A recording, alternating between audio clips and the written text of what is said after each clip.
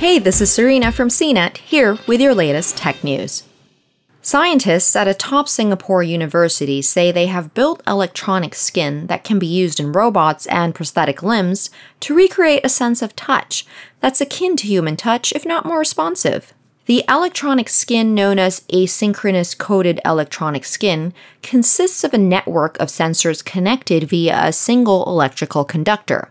It could be used in robots or prosthetic limbs to recreate a sense of touch that feels pain, temperature, shape, and texture, according to a team of scientists at the National University of Singapore who spent a year and a half developing it. When you lose your sense of touch, you essentially become numb, and prosthetic users face that problem, said Benjamin T., an assistant professor at the National University of Singapore, who is leading the research behind the electronic skin, in an interview with Reuters.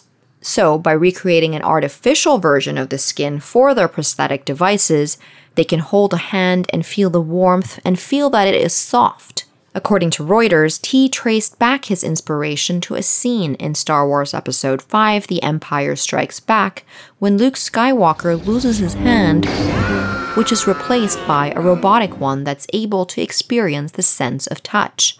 The electronic skin was first developed by the team of Singaporean scientists in 2019, but in July this year, they demonstrated how it can help robots become smarter when equipped with their electronic skin and vision sensors. The benefits included enabling robots to read Braille and to classify objects. This isn't the first futuristic skin that T and his team have created. Last March, they unveiled a self-healing stretchable skin that took inspiration from the jellyfish, and it could allow humans to better interact with robots. For more of the latest tech news, visit cnet.com.